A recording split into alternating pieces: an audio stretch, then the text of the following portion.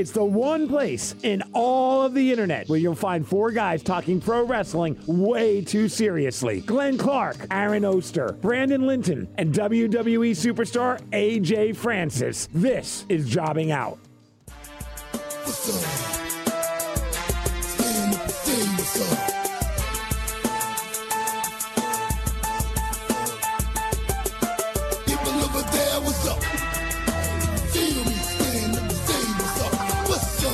What's up? What's up? What's up? I really feel like I deserve more credit for how I managed to stagger my echo so it'll work with yours. Welcome into episode number 32 of Jobbing Out. You know what that is? Yeah, Yep. as in the reason why I no longer have any hair above my upper lip. It's a story. We took Aaron out this week to send him off as he heads out to this is a clever one I just came up with. Lost Wages, Nevada. Look at you. Yeah, just came up with that one. And we went to Top Golf, and I had a really rough round. So rough, in fact, that I lost to my wife, who can't swing a golf club. So, not great. Like, I'll leave it with that. And because of that, I now have I have shaved, as that was the bet. I had to shave. She hated the mustache, so it's gone. And now we move forward without it, and we'll have the memories.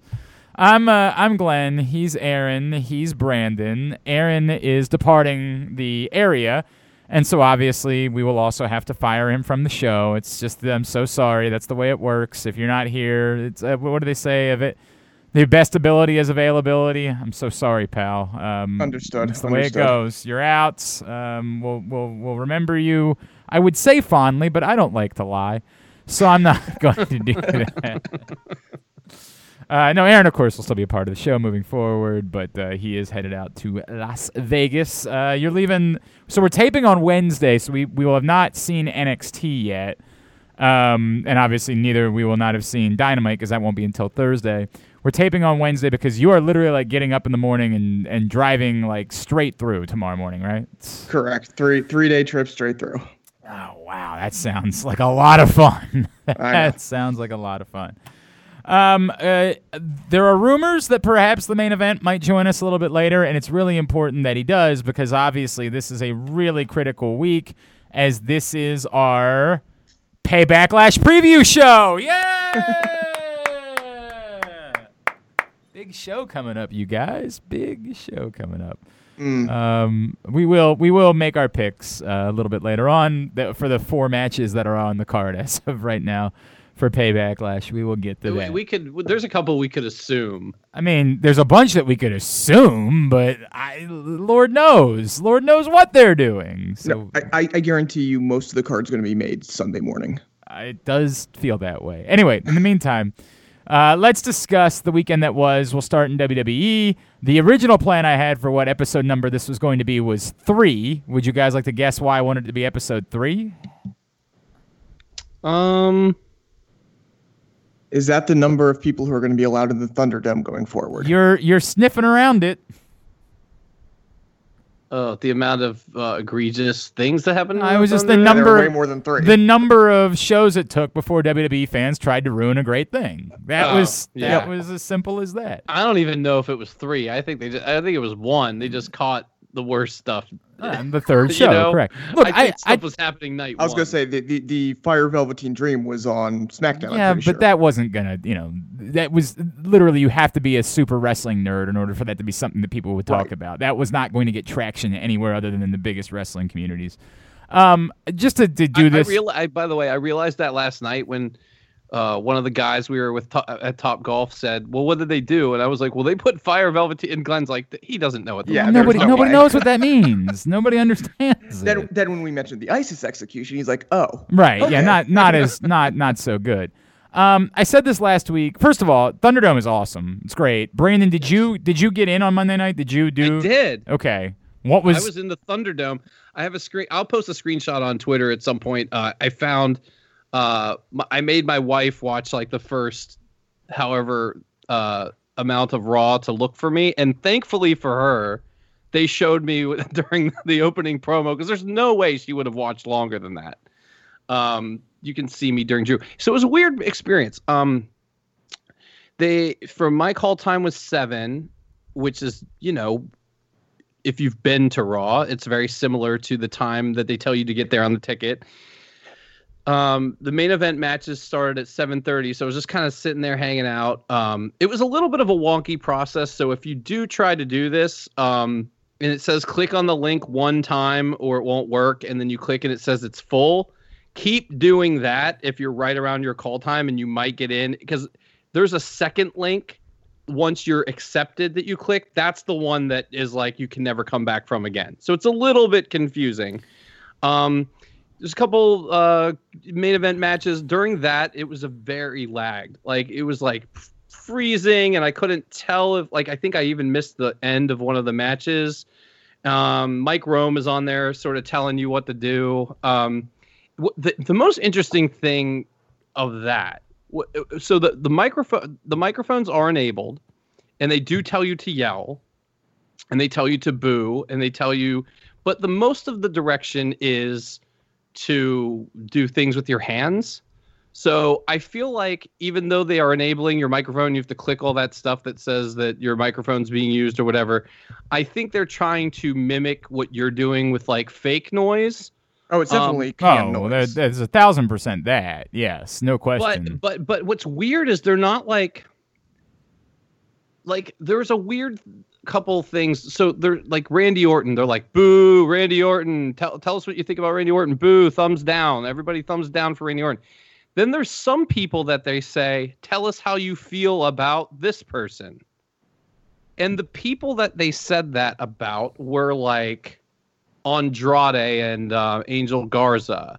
And I'm trying to remember who like the facey person that they did that for was. But then other people, they were very specifically like Drew McIntyre, cheer, thumbs up, you wave your hands around. Randy Orton, boo. There was one other person that they were very adamant about us booing, and I thought it was kind of strange.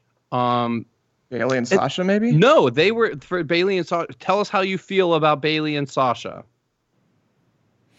I mean, it's weird. I don't know. Tell us how you feel about Asuka. Now, it could be them just being lazy and not saying the extra stuff, but I thought it felt on purpose. I don't know. That I don't know what to make of that. Yeah. Boo.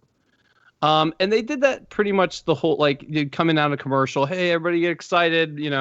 It's funny. It felt just like going to Raw. Like 10:30, I was falling asleep. You know what I mean? Like, I was so exhausted from like the little bit of extra energy I had to exert, watching this show in front of a laptop. But yeah, it was fun. I won't do it again. I mean, I don't see why I would. I just really wanted to see how it worked. It wasn't that enjoyable of an experience to watch on my laptop at a dinner table. I don't see how you could, I guess if you could sit with your phone on your couch or something, I don't know. I just don't know how to make that a really comfortable like experience, but it was interesting. Look, I would, if the circumstances presented themselves, I would do it just for what you're talking about, just to find out, like just to see it. But no, I mean, first of all, it would require me watching Raw live, which I do so rarely that, And as the show wore on, it got a lot better as far as like synced up with the show. Because like during main event, it was like dial-up modem almost. Like it was so slow and laggy and whatever. And then when Raw started, it was like a million times better, and it got better and better as the show progressed with like, because my wife's watching in the other room, and I was trying to figure out like how far off. Like by the end of the first hour, it was almost exactly. Was she trying to find you somewhere in the Thunderdome to do the Leonardo DiCaprio meme, where she's like, it's him? Like, was she trying to do that? No, but I would have really liked that if that had been the case. I would have really liked that a lot. No, is that the joke? Is that the thing Kevin Owens was doing? What? My friend won. Look, it's my friend. I was texting Aaron about this. What's the my friend did this thing that everybody's making fun of? Like I don't know. I I get the joke, like, I get that they're doing a joke, but I don't get what it is. Like, Kevin Owens posted I'm not a something on teenager. Twitter about I don't know memes anymore. Yeah. It's like, look, my friend won a match, and it was Finn Balor winning his match. And then when he came out, he yelled something about, look, it's my friend. And there's something there, because I've seen other people making fun of people saying, you're essentially taking credit for their friend's success or whatever. Like, that's the joke. Somebody did that. I just don't know. I cannot pretend like I know, because I'm not there. Look, from a visual standpoint, it's great. It's tremendous. It works. The fake crowd noise is smart. It's very much like what the NBA came up with, that it just looks different and looks cool, and considering what your options are right now, I would argue it's even better than having wrestlers standing in the crowd, even what AEW had done for a long time. I think it's a good vibe. The arena set makes it look even better. Getting pyro again, like it all looks... Putting pyro in the crowd? Correct. I mean, like, all of that looks really good. As far as the shitty stuff, look, wrestling fans suck. AJ's always been right about that.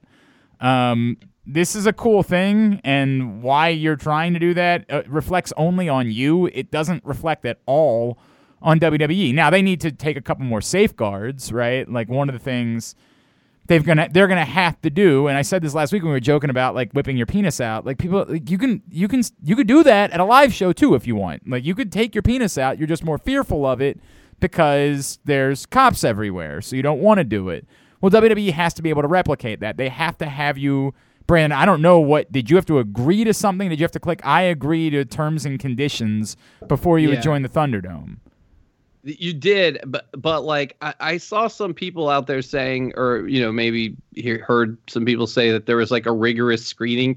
There was no rigorous screening process. Well, and it's silly to think that they could do that. You type in your information. It's all about getting in as fast as possible. Like, when they post that link, it's full like within minutes. If you're not, like, I just happened to be scrolling Facebook when they posted it, and I was like, oh, cool, I might get in, and I clicked on it and I got in. But even then you're not in. Then you have to, like, they oversell it, quote unquote, so that they have a full queue, and then you have to, at your call time, you have to get in again. But the only thing you do, like, yes, you give them your full name and I think your phone number and your email address. That's it. And then you do click on something that says, like, I agree I can be removed for any reason. But that's all it says. I mean, so they probably says more, but that's the gist of it. They need to up that a little bit in the process to make it feel as though you won't be able to get in unless they have your personal information. Like, I have an idea, but I don't know how useful. I think they should hold $50 on your credit card. Yeah, they don't want that. No, I do think that they might start charging for tickets, though. I mean, if the demand is... I think you get your $50 back if you aren't a dickhead. They have to figure out that, like, they have to figure out what the demand is. If they believe the demand is that high, then yeah, like, they could do either one of those things. But at the minimum, they need to make it like a two-step authentication process. You have to prove that it's your phone number. They need to set up a system where they send you a text. You prove that it's your phone number. Yeah. They have to have some of your personal information so that if you do something that they can come after you at that point. And in the same way, they're going to have to put in their agreement, hey, look, if you, decide that you're going to wear your KKK hood, or you decide that you're going to, show this video, or whatever it is that you're going to do, then you're going to be prosecuted because of it, because of this agreement that you come to. They're going to have to take those steps in order to move forward with it. They're not, the people that are like, this is going to end the Thunderdome. No, it's not. That's not going to be the case.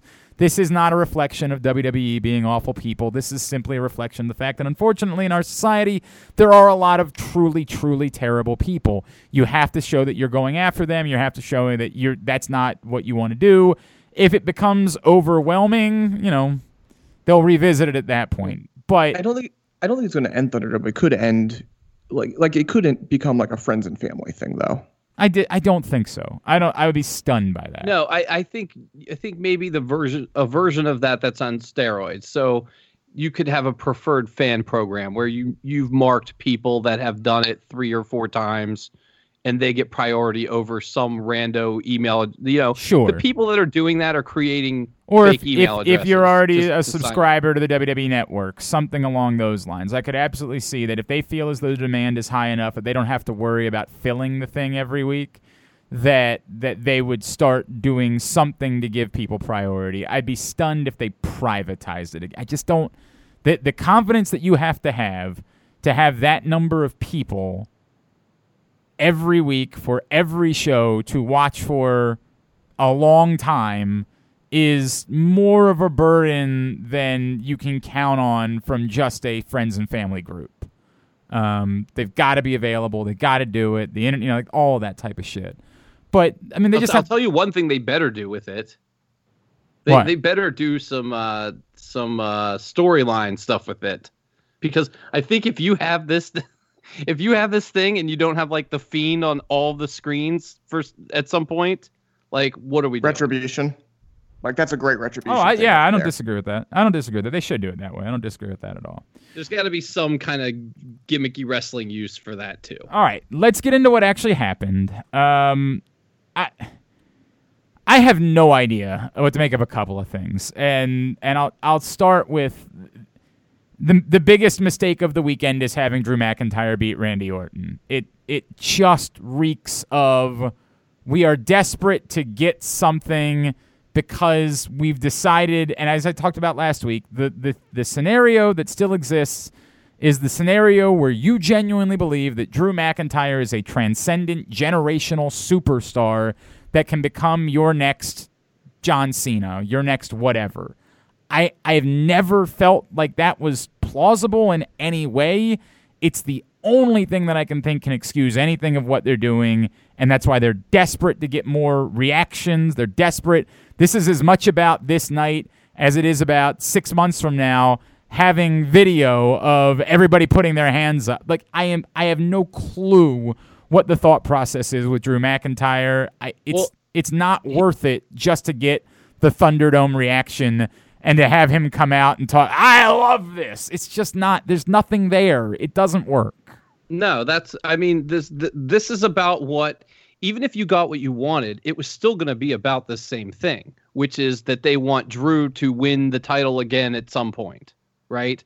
But then he has to lose. They're doing the same thing as if he lost. He's going to be stripped of the title. I mean, that's where this is heading, right? Why? No. Why do you say that? He has internal bleeding in his head. He's going to come back on. He's going to come back on Sunday. This is one of those. He's overcoming the odds thing. I think the one possibility here is that with the cycle that this is they wanted Drew to hold it to Hell in a Cell and maybe have Randy Orton win it there. Why?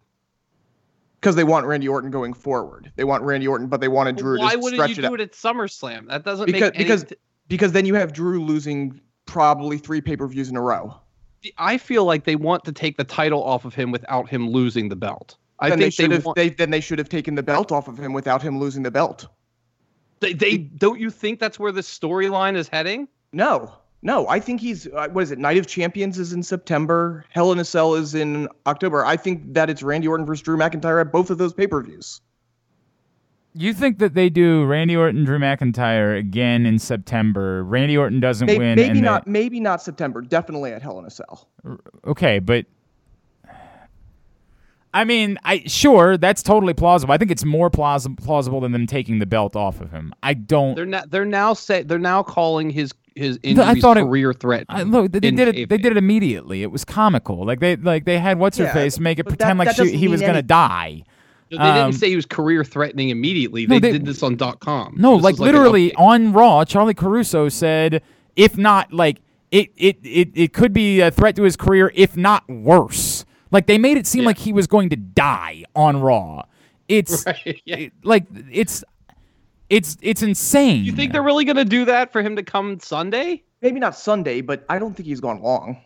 I don't think this is a career thing. I think this is an overcoming the odds thing. If everyone who's smart, so the reports we saw is that everyone who's smart said that Randy Orton should win the title, but there was a contingency of people who wanted Drew to keep the title. I wonder who those people are. Right. Well, don't you think that somebody could have said, well, what if we do this? He doesn't have to lose.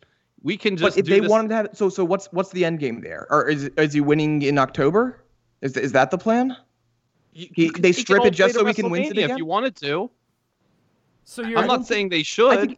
I think if the thought process here is there's a contingency in here who doesn't want Drew to lose the title, then Drew's not losing the title, even for 6 months. By the way, even Brandon, to win it back. Here, let me give some credence to your argument, Brandon.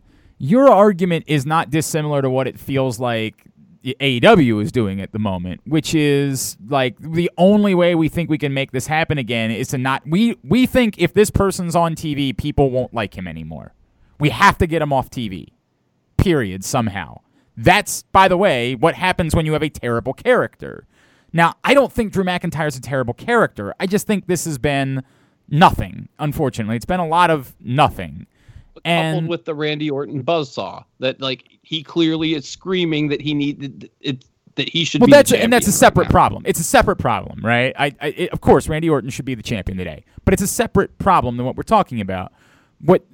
Like, if you feel like you need to take somebody off TV, that you can't somehow have people care about them while they're still on TV, that says something so horrendous about what you've done and where you are with the character, that the only way to make it work is to not have them around. It defies logic. Then you shouldn't be thinking, correct, we need to push this guy. It defies logic. You can't reconcile that. Like, and I'm not saying, by the way, Brandon, I'm not telling you it's impossible. I'm saying that, like, us with brains have to be able to recognize that we can't reconcile those two things. If the only way to keep somebody, like, relevant and hot is to have them not on TV, it's because they're not relevant or hot, and they're not the guy that you think that they are. But could also be a story they want to tell in the middle, which is this Randy Orton thing that they didn't see coming, or that no pun intended, that but if that you're they planning, didn't plan for. If your whole idea is that Drew McIntyre is going to be the guy at WrestleMania, you can't be so unconfident in him that you have to take him off TV. Like, that can't be I'm saying it's a storytelling device. I'm not saying it's about their confidence in him. But it's an illogical storytelling device unless you want him off TV for some reason. They've done this with people forever, and it had nothing to do with sometimes it had. Have they done it have they done it with the champion who was supposed to be the number one face in the company? Shawn Michaels. When? He lost a smile. That was his choice. That was him. That was him refusing. Didn't it? But I'm just saying. But that was people him. Look at things. But that was him refusing to drop the belt. Okay, that had nothing to do with this. Unless he was refusing to drop the belt. Sometimes art imitates life, right? I think that particularly in wrestling, people look back on things and say, "Okay, we could do that." You know what I mean? Just because that was a real situation does not mean someone wouldn't look at that as a way to tell a story going forward. Plus, from what we know, there's another part of this. From what we know, there apparently is some kind of suggested little vacation that all of these guys are taking right now. That they want, to be away for a little bit. That many guys have done. So who knows? It could be anything. It could be a 2-month COVID vacation for all we know. Well, and if that's the case, then okay. And wait, that could actually go into you, the fact that Raw was apparently torn up. If this is COVID, okay. Wait. Explain that one more time. Like what you think that's related? They've let any of these guys take a what is it, a 6-week break or something? And one of the art, I don't even remember who wrote it. One of the things I was reading said it was looked at as sort of a rotation where they'll take like 1 or 2 guys will go off and not be there, and then they'll come back, and it's sort of like a thing to keep them from being there the whole time. Okay, so like there's a million thoughts with all of this. Like, let's just say that that's what it is. The whole scenario still becomes unjustifiable. Like, you can't make all of these puzzle pieces work to create a picture. If you know that you want Drew McIntyre to take 6 weeks off, it's very simple. He does the thing that he was supposed to do. The story. Well, they don't want him to lose. That's the bigger problem is if you don't want him to lose, you better keep him around. If you know you're having him go away for 6 weeks, you can't have him win. None of these things. You can't make all of this congruous in any way. If this is Drew McIntyre coming, going away for 6 weeks, coming back and still being champion, then yeah, you lose and then you have him win it back at Hell in a Cell. Whatever you want to do, there's a million ways to do it. But what you're doing in the process, make Randy Orton look more sinister if he doesn't win the title fairly. He's not going to win if he's only gone for 6 weeks. Drew McIntyre is not dropping the title. Well, yeah, of course, but I'm saying But that's what I'm saying. But if this is going where I think it's going, which is that they're going to strip him of the title. Well, then you're talking about him being out till at least Survivor Series. If he's back by Hell in a Cell, he's not dropping the title. And again, all this is we're having two different conversations in a way, because we're having conversations about what they might do versus what's plausible, what's justifiable, and what makes any amount of sense, in storyline. And I'm not talking about any of that. I'm just talking about what they all might of do. those things have to be measured against each other, right? Like, what we're talking about is, Brandon, all of your scenario, like as bizarre as some of it might be, might ultimately be true because we've seen bizarre things happen before. But it F's everything up. If Drew McIntyre isn't a guy that you believe can be on TV even when he's not the champion and still be relevant and you can still tell a story with him, then he's not a guy that you should be building towards another major WrestleMania moment for. It's not relevant. You don't need that. He's not the guy. Those guys that you need to build that around are the guys that are so fucking relevant that no matter what they do, whether they're the champion or not, people give a shit. You're essentially saying, oh, nobody will care about Drew McIntyre unless he's the champion, and so we have to have him win the belt. If he loses, nobody cares anymore, and this doesn't work. Convention to try to make people care about him more, to get sympathy for. Well, yeah, no, and that's why I'm saying this is the 3-week he's over, or 4-week or whatever, he overcomes the odds and retains the title. That's what I think this is. But it could be anything. I mean, I guess. I mean, I don't. I think the same thing is achieved either way.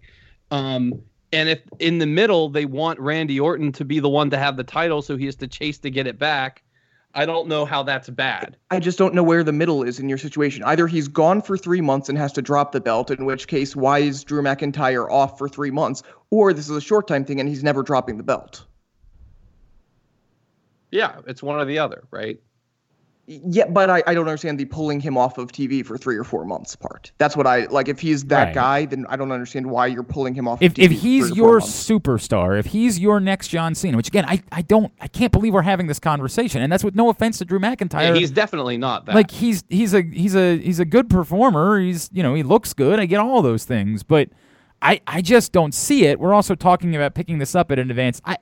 I think there's a million problems here. There's a million problems with all of this, and I just come back to this fear that one of it, and this is why I think that Aaron's scenario is the most plausible, which is this is a quick thing where he's off TV to sell the injuries and then try to make him more of a badass when he comes back. This is really all still in the we are desperate to have a John Cena, that guy that somehow is a face, and that people care about, and we can also send to the Today Show. Like, we're desperate to have that person right now, and this is the only person that we think we can be it because Vince McMahon says he's the only one that can be that guy. And to be fair, like, as much as Kevin Owens should be the top face in the company right now, he wouldn't be. No offense, he's not that good looking. He couldn't be that guy. So in Vince McMahon's mind, or the mind of the top decision makers, it does make some plausible sense that the chiseled, jacked, good-looking guy would be the guy that they think could be that. Like, that's their best hope for creating that person. But I just think they missed the boat on when that would have worked with Drew McIntyre. I think that we're desperate for finding that, and you've got the wrong guy for making that happen. And as we've known every time, when you do it to the extent that you force it, inevitably people turn on it. And this, like, all summer long, nobody's going to be bothered by the fact that Drew McIntyre didn't drop the belt at all during the course of the summer, right? Like, none of those programs were relevant enough that it felt like he needed to drop it. Now, which, by the way, is part of the problem, is that he hasn't had a relevant program since winning the title. 100% part of the problem. There's no doubt about that. Now you get to the point where he had a program with Seth Rollins. That's a relevant program. It was the most relevant. There's no question, but it happened so quickly. And by the way, Bobby Lashley would be more relevant now. No, today, yes. Yeah. But the Seth program also happened so quickly after he had won the belt that there was never any belief that he was going to drop it then, right? Like, if that had been a program in June or July, maybe it's like different. An example of what you guys are saying is the Dolph Ziggler program. Like, that was not a relevant and program. Even the Lashley one at the time was not relevant. The Lashley one at the time wasn't. But okay, that's two people, right? Well, but that's 75% of his run right there. The Seth thing was probably It more was like one 50%. pay-per-view. No, It was one yeah, pay- it was It was very only quick. one? Yes. Oh yeah, that's when he went crazy. Right. Okay. So, I like Drew McIntyre, and I hate having these conversations because I like Drew McIntyre. I hate this. This sucks. But this is the first time they've really made a mistake. Yes, there's a million things you can do now, I guess, but none of them really interest me at this point. What was interesting was maniacal Randy Orton as champion after defeating Drew McIntyre, and maybe you might be able to get me back on board down the road with Drew McIntyre and chasing again. I don't know that I would have wanted it at WrestleMania, but at some point that might have interested me again, like Drew McIntyre being the underdog again somehow. Now, I don't know what you do that interests me, because I'm not interested in a scenario where somebody becomes champion because you force the other person to drop it. I'm not interested in, I guess I'd be interested in Randy Orton again, but not based on the story that you've told. The story should have been, if that's what you wanted to do again, that he only won by a backslide. And essentially, what if the story is Randy Orton's going to win the next match because of these injuries? Drew tries to fight through it, but can't. That's what I was gonna pitch. Yeah. I mean, I don't like it, but Yeah, I'm just trying to figure it out here. like, is it the most interesting of what you could do? I guess. I don't know.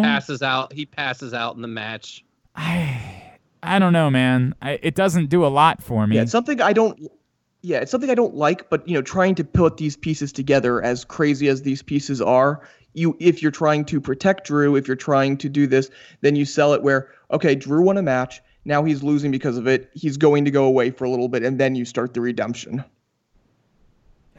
I guess, but again, it involves him going away for a little bit, which Yeah. Why is your scenario of him going away? it just doesn't. It just doesn't. Well, if you believe he's that guy, that part doesn't make sense to me. no. I'm trying to figure out why he won, why he got injured, why didn't he just lose at SummerSlam? That's my question. Right? And again, like I'm playing a title strip thing. Well, And to me, I let me just hate say title this. strips, especially after you just had Brock Lesnar go away with the belt for 3 or 4 months at a time. If you tell me, what does that have to do with a title strip? Because why would one guy get you don't stripped strip and the another? title Yeah, anymore. correct. You're saying there's completely They're different saying, rules. but if they say they don't know if he'll ever compete again in kayfabe, that's different than Brock Lesnar just having a contract that says he can do whatever he wants, which is basically what they told us in kayfabe. I mean, they've told us this guy's different role. I don't agree with it, but they didn't just not acknowledge it at all. They did say Brock Lesnar can do whatever he wants, essentially.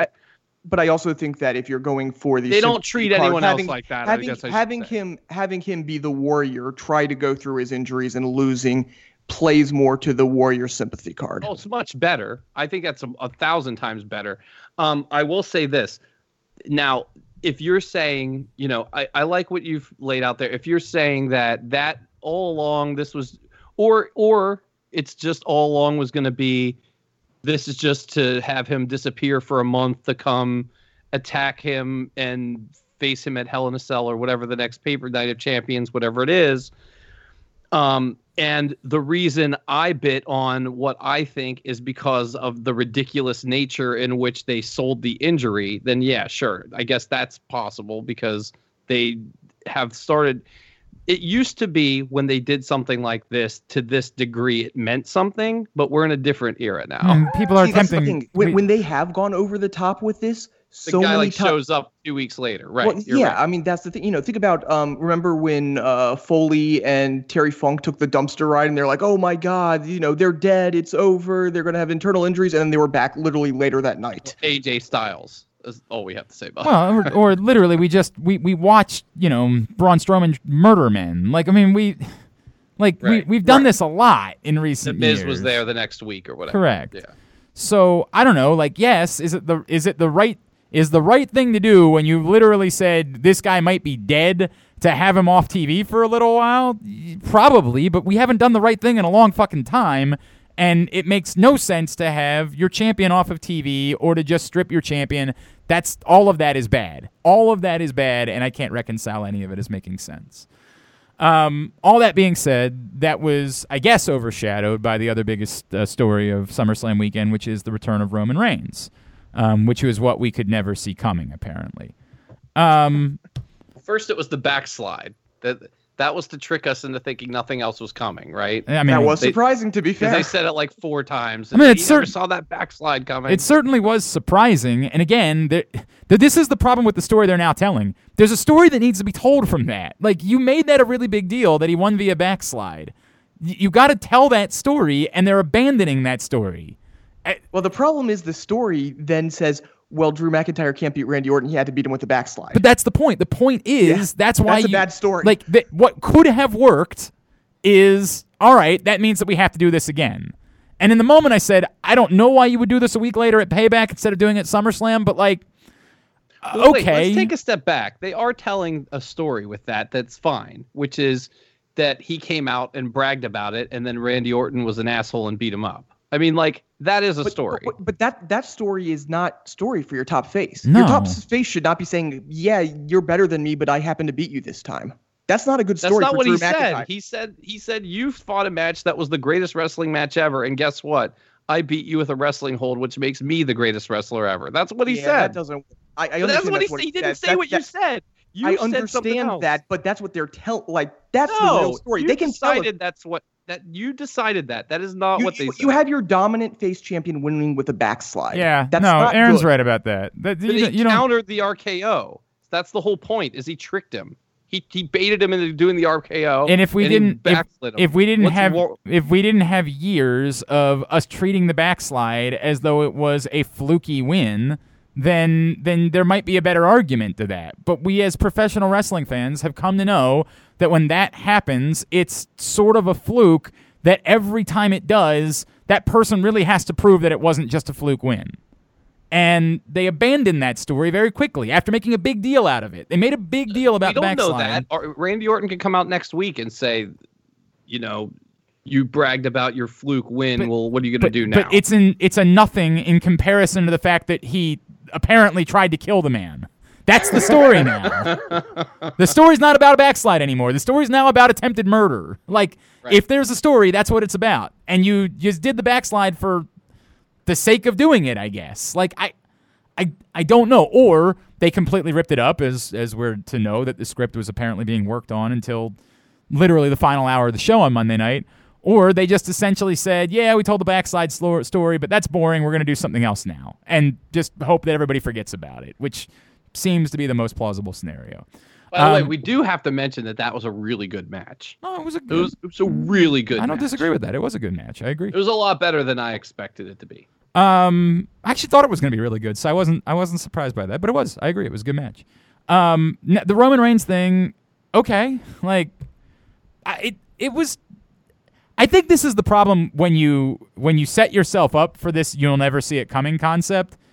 It does work in the moment, but as we talked about last week, you do set yourself up for the next day everybody being like, okay, but it's just Roman Reigns coming back. Like, Roman Reigns was probably always going to come back at some point. I know that there was thought that for a little while Why he do might you not. always do this? Like that was a very nobody expected that. Nobody was talking about that specifically, no. But it's not insane that Roman Reigns would return to WWE. That's not that crazy. No, of course not. But like then nothing will ever be surprising ever. If your bar is it's not surprising that Chris Jericho. No, my bar is you don't make your entire storyline being about this stunning thing that's going to happen, and then have it be something that's pretty plausible. Like, I didn't do that. I didn't tell them to make the tagline, you'll never see it coming. If they had never done that, if that had never existed, if that was never a thing that we cared about, then Roman Reigns showing up would just be a shocking thing that happened at the end of SummerSlam. But when you set your bar yourself for that, and then allow people the next day to judge whether or not it was truly this stunning thing that we could have never seen possibly coming, then you allow for that to happen. I thought it was fine. I thought it delivered on the whole thing. I just don't take the tagline seriously, so I that's can't get worked up over it. And that's the least offensive way to look at it, right? The least offensive way to look at it was, well, there was never going to be anything that we really were not going to see coming. I mean, was that the last pay-per-view really a horror show? Not really. I mean, there was an eyeball that came out of socket. Like, Fair enough. Let's be fair about that. And look, I don't. A man got murdered in a swamp, Aaron. Kinda. Well, he did get murdered the next day. Kinda. He was reincarnated into a different version of himself. That's something like that. That's true. Look, I'm not really trying to shit on it either, because Aaron's right. Like the smartest thing you can do is just ignore it and pretend like it doesn't exist. However, my suggestion would be, if you're going to go that way, have something like really, oh my God, stunning prepared. Like if Roman Reigns had returned with Retribution, I think you've got a better sell for that. Yeah. Just being Roman Reigns coming back to immediately have a championship match the next week, that's basically just Roman Reigns. Like, there's nothing really all that surprising about it. We got to talk about the other part of this, though, and that's, everybody immediately said, "Oh, this is heel Reigns." I didn't know Are we sure about this? Yeah, I don't know where that came from either. Like, I have no idea what about that was supposed to be heelish. And by the way, I didn't see a lot of that. I saw you respond to it. I did not see a lot of that, although in fairness, I wasn't watching live. So maybe there was more. I mean, that was Shoemaker, Brian, like a lot of the big names. Everybody is really hoping for heel Reigns, and everybody is. Yeah. But the other thing is that, going back to the can noise, they did not play like overwhelming cheers for him. Well, but if you do that, it comes off as completely fake. Like, this is a fine line what they're walking with this, right? Like, they're not really doing that for anyone, to be honest. I mean, if you really want to look at the shows, like Drew, they did do that with Drew. It's not It's not like what you would think. For a Roman Reigns return, yeah. I expected them to hit the cheer button. Road Warrior pop. Yeah, maybe. I think that they might have just been trying to play on the surprise factor at that point. So I don't know. I think it'll be more interesting to see what they do on Friday night. Yeah. Like now that it's not a surprise anymore, what do they try to sell with Roman Reigns? We'll find out. What would be fascinating is if somebody could get on the Thunderdome and see what the guy is saying to the right. Like, are you guys supposed to be right now? When he comes out, I suspect. Tell him how you feel about Roman Reigns is what they're gonna say, and you won't know. But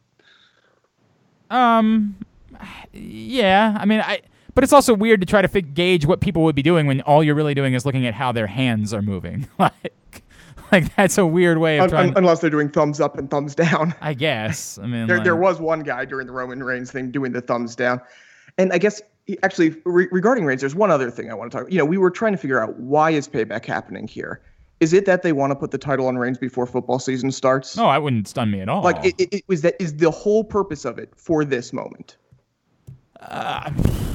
Yeah, I mean, it could be. I guess somebody would argue, then why did you feel the need to give The Fiend the belt back? Like, it'd be much better for him to beat Braun Strowman if you want him to be a face. Because we all know what The Fiend does to people. I mean, it's possible. I mean, didn't know about When did we first hear about Payback? 2 weeks ago? Something like that. Yes, so it might have been that, this whole plan was for Fiend to go forward. Then they figured out they had Roman Reigns back.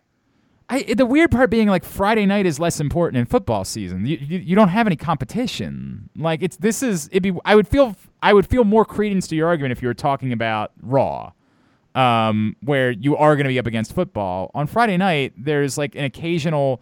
There's not even the Big Ten slate isn't even happening this year.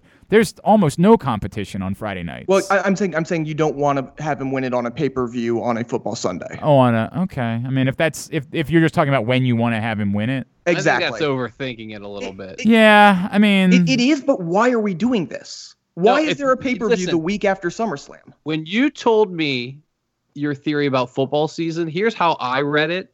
Your comment and under this set of thinking, I kind of agree with you. If you're telling me they wanted him to win before football season so that he could then be on the promos during the Thursday when night they're football promoting, and stuff? Yeah, then I see your point, and that's what I thought you meant when you said that. If you're telling me it's because they didn't want him to win on a Sunday, no. I actually don't. Look, I'm not going to dismiss that though. Like, I'm not going to. It's weird. Let's be honest. This is very weird. We're having Payback It's extraordinarily weird, and the reports that we got were that essentially this was the ratings and the pay-per-views don't matter. If you have the network, you can watch. Why are we doing this? What? No, Aaron's trying to figure out why it is that Payback exists, and that's a fair question. Why or Paybacklash? Let's get this right. Why does Paybacklash exist? Well, no, it very well could be to put the title on Roman. I just don't agree with the reasoning that he doesn't want it to. They don't want him to win on a Sunday during football. Why isn't he winning it at Clash of Champions or Night of Champions or whatever they're calling it now?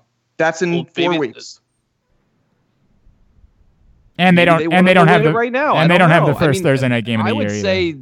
I would say it almost seems like they're setting up something else. So which is that he's in retribution, or they're gonna like my what I said to Aaron was I thought maybe the Miz was going to be the red herring for the leader of Retribution, but it's really going to be Roman, and that they're going to set up this whole like who is it type thing between the two of them, or maybe many people.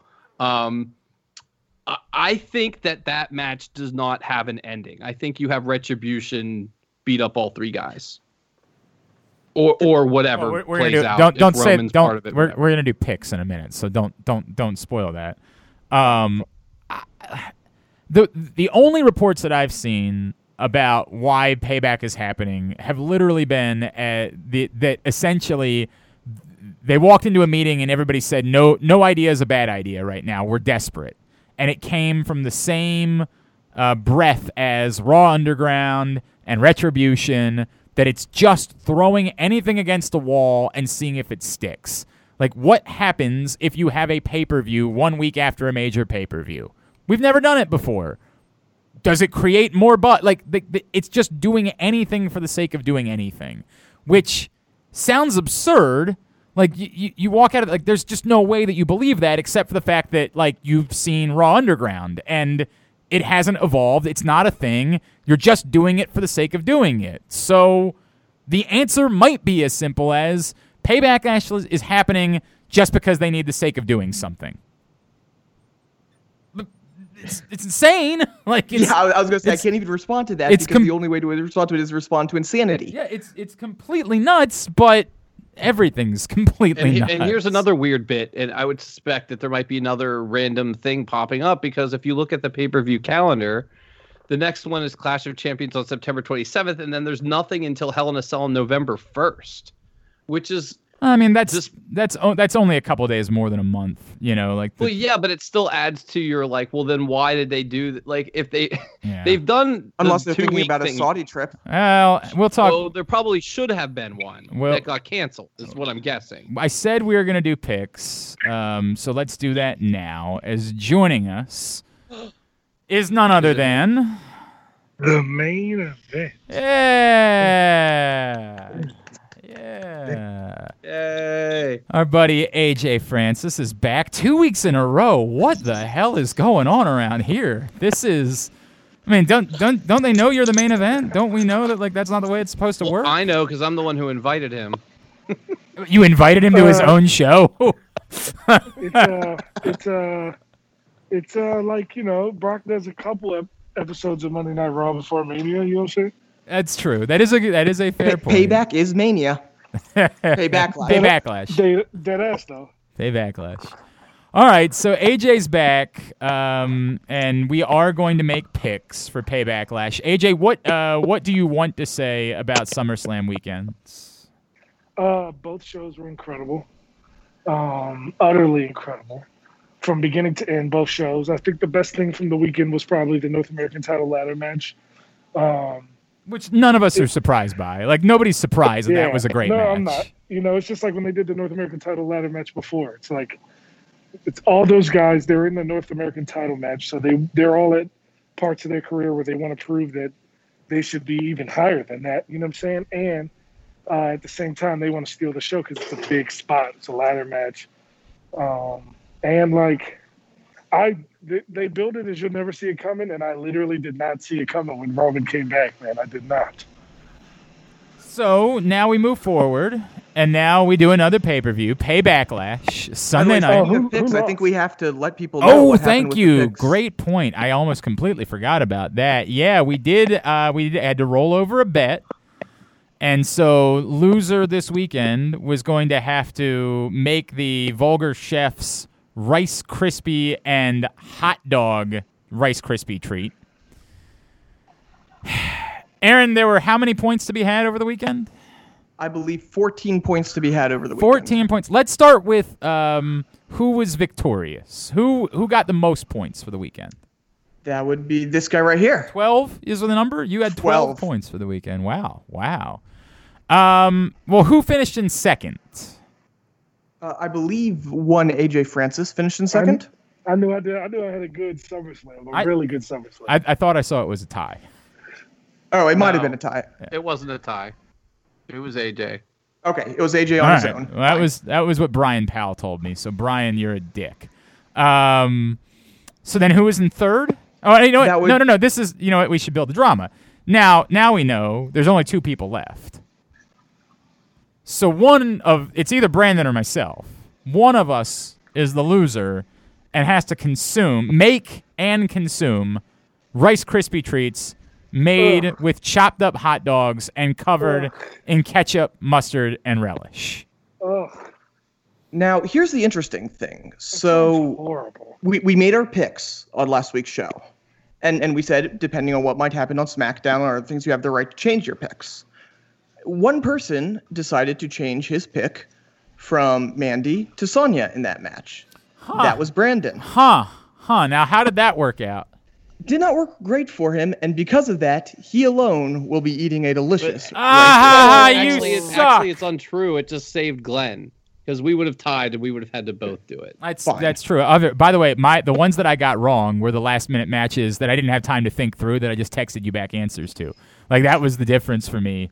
Is that I got both of those wrong. The matches that were added to the card late, I got both of those. You got more wrong than that. You got MVP wrong. I know, but otherwise I would have been closer to where Aaron was. Like I got both of those. The 2 that were added, I got both of them wrong, which ended up being significant during this process, but not significant enough for me to lose. Ha! You suck, asshole. Ooh.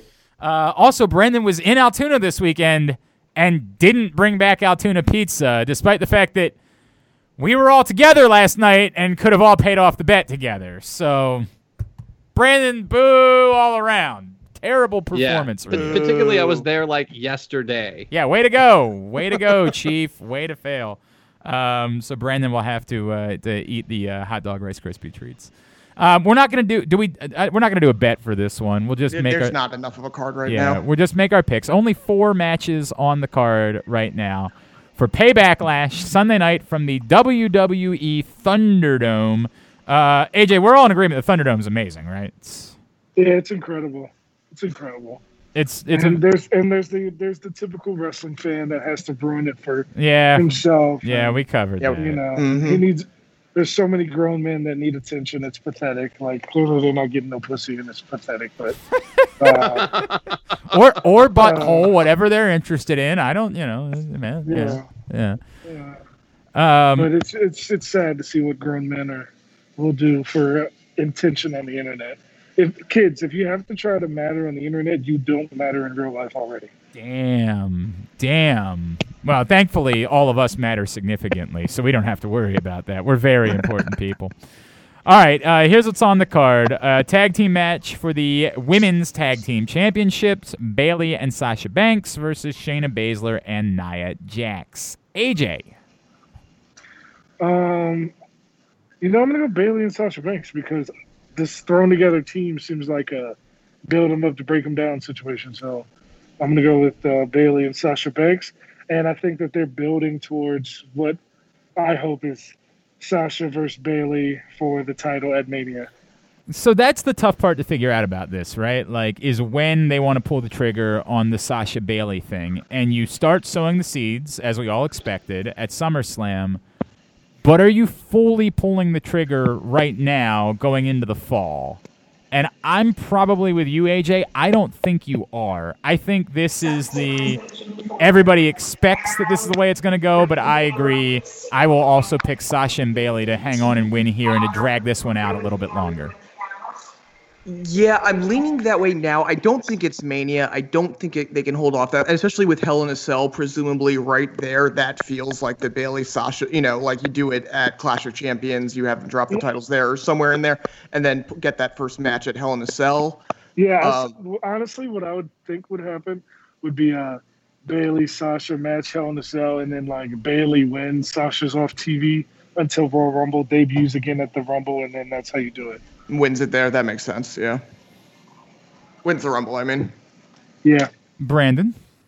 Yeah, I mean Bailey and Sasha. I think this is the fake, like this is the pretend breakup before the real breakup. They got to slow burn this a little bit. I mean, they've been slow burning forever. They're not going to speed it up now. So I think that's what you do. And I would even take it a step further and say, and I think I said this last week, I bet you there are people in that room that are going to tell you that match inevitably might not even need the title once it gets to the point of blood feud, big main event match. But if they're going to do it for the title, I like the way that you guys laid it out. I was going to say the same thing, that you have Sasha Banks win the Royal Rumble because that's something she hasn't done yet. And I think that you're off to the races with big face Sasha. There's another... And I think you can play off of what we saw at SummerSlam, and you have Sasha basically kill herself, and then Bailey roll up after Sasha gets killed, and to plant the seeds even more.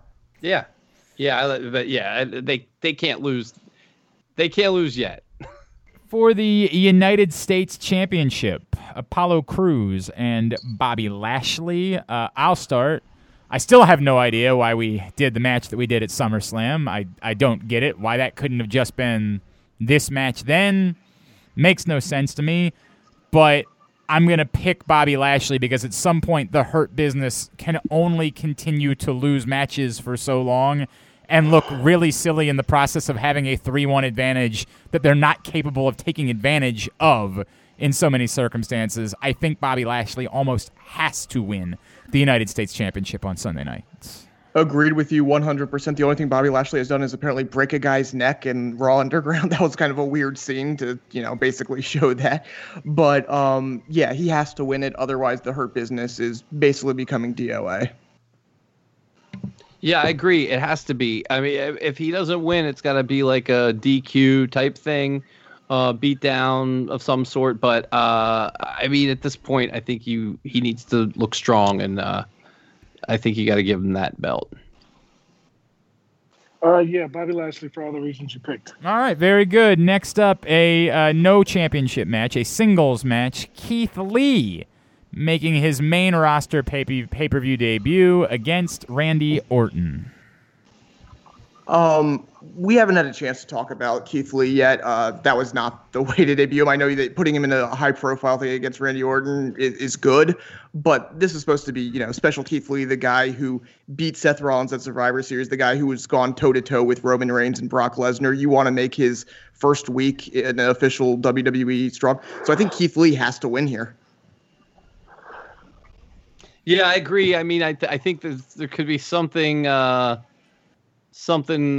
little extra going on with this match, but I think Keith Lee has to look strong, and he's not just going to take a clean loss. That's for sure. I'm going to say he wins, but if you told me, he lost in some screwy way, I could. Or Retribution gets involved. Yeah, I mean, that's what I was thinking, more of like a no contest, or this is what Aaron said, and Super Drew comes out and distracts Randy Orton or something. But Keith Lee's got to win, or what are we doing? AJ.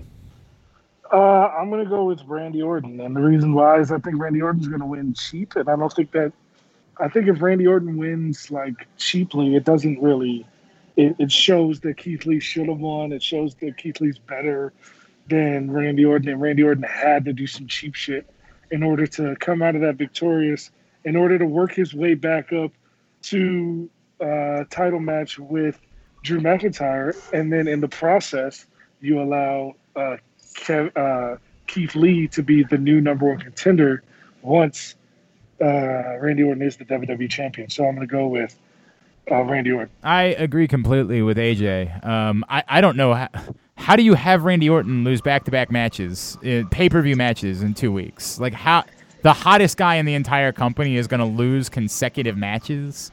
I get what you're talking about with Keith. The only way I could see it happening is if you have Keith Lee win, and then that sets up a triple threat for the title. I guess. I just don't know what's Randy Orton's argument at that point, right? Like how. I mean, he's Randy Orton. He's or if Drew wants him in it because Drew's pissed off that Randy tried to kill him or whatever. Right? I mean, I guess you could do that. I just don't. I don't think that you have him lose consecutive matches that way. I know what you're saying with Keith Lee. I just don't think that reality what you want Keith Lee to be immediately meshes with how this has ever worked before. I mean, I guess here's the question: why is Keith Lee in these matches? It's a weird way to debut a guy. Yeah. So, what do you mean? If the idea is you just want him to look really, really, really, really, really, really strong in a loss, I guess it's sort of like what they did with Matt Riddle and AJ Styles, and in that sense it works, right? But Matt Riddle won his. I mean, that wasn't his very first match. No, but he. But that's what I'm saying. This isn't either. You're exactly. You're booking a guy for 2 straight losses to start his WWE main roster career. You're pretending as though like they aren't against 2 really significant opponents. It is. I'm not saying it's not significant, and Randy Orton. But if I guess it's more if I'm booking a guy and he's supposed to be a guy, I don't have him going 0-2 in a week to start his WWE career. I mean, but no one's gonna count the Raw one. Like I think you're overthinking it based on like what your hope is for Keith Lee, and I just don't know that that's a track record that's plausible. Anyway, but who started 0-2? Who has started 0-2 coming up from NXT? Who's been relevant down the road? I mean, this would be different. This would be a very different thing if this. But typically, the first when you come up from NXT, you don't get 2 consecutive matches against Randy Orton. That's not normal. Right, I know. Like that's not normally how this works. Because you don't want to start off somebody 0-2. I hear you. Triple threat match for the Universal Championship. The Fiend, Braun Strowman, and Roman Reigns. Brandon, you are first. Why do I have to pick this match first? I mean, at the end of the day, I've been burned by not doing the obvious thing in the past, so I'm going to do the obvious thing now and say that Roman Reigns wins, but I don't feel good about it. I think that Roman pins Braun. I think that Roman is the leader of Retribution.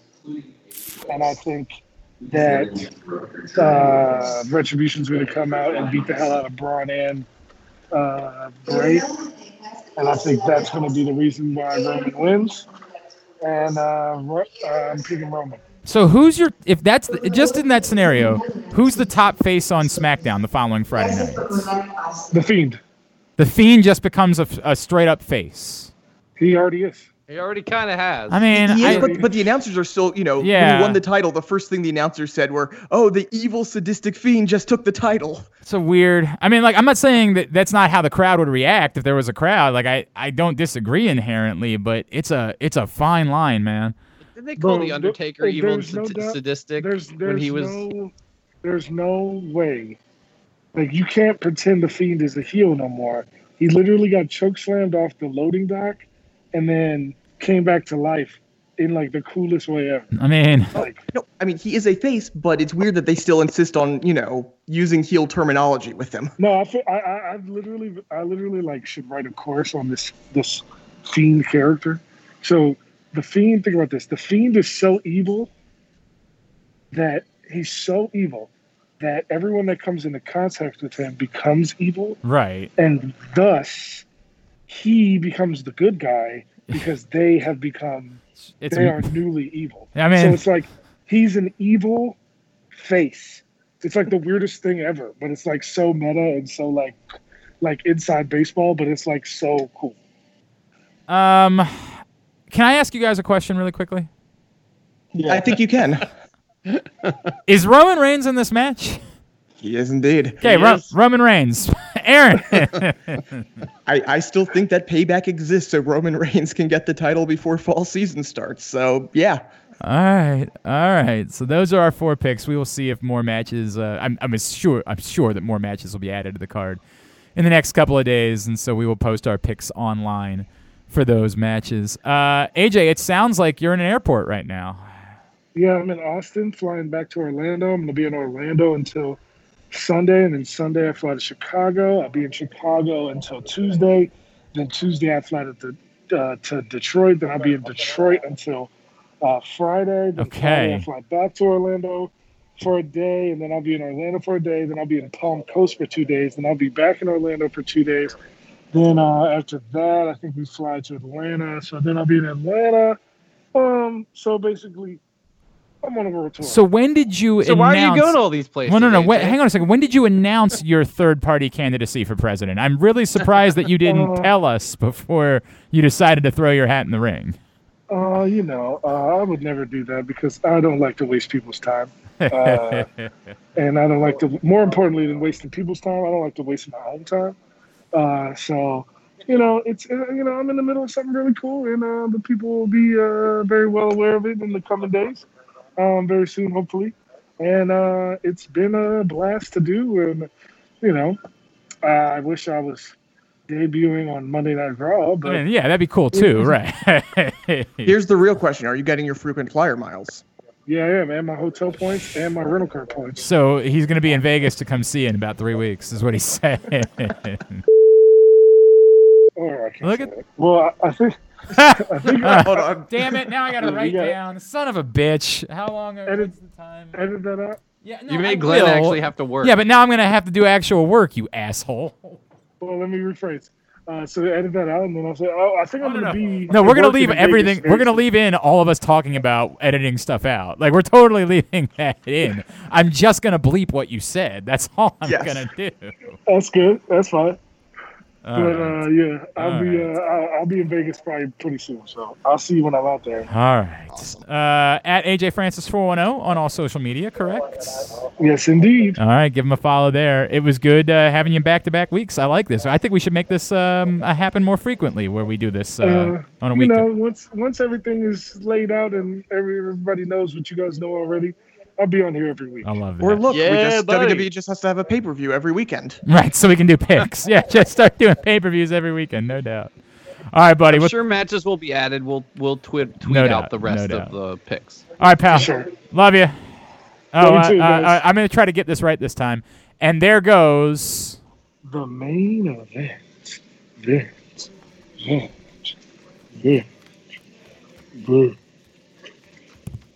Yeah, AJ Francis. All right, there he is. AJ joining us. Well, he's out on the road apparently doing who knows what. Couldn't possibly know what it is that he's doing out on the road from city to city. Let's. Should we talk about NXT? Yeah, we can. We can go there. We got to do NXT. We got to do AW. I was going to just try to go through anything else that we didn't cover from SummerSlam that we felt like we needed to cover. I guess there's not really anything we can. I was going to say SummerSlam, like they built it well storyline wise. I was talking about that. Like every match seemed to have some, major story going into it. But as a show, it was fine. It just there wasn't Look, that huge moment that you would expect from SummerSlam. I would say I'm interested in what's going to happen with Sonya Deville moving. Like that is interesting to me. Yeah. I think it's possible that on Raw we saw the actual members of Retribution.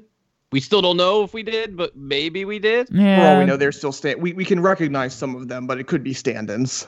correct. Like that's still where we're at, where we don't we first have to figure out if they know who's in Retribution yet, and we don't. Well, we still, that's what I'm saying. I'm saying maybe because they had them stand on the apron like that at the hard cam, that this might be the first time we've actually seen the real. well, members. right, we've seen the thing that's going around. But we also could maybe not have seen the real. It's members. totally Or we could have plausible. seen 6 of the 50 members that are going to be in Retribution.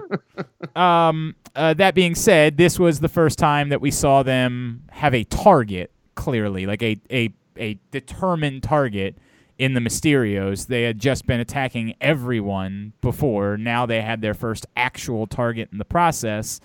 Do we draw anything from the fact that Seth was kind of watching? Did they attack the Fiend, or did they just attack Braun?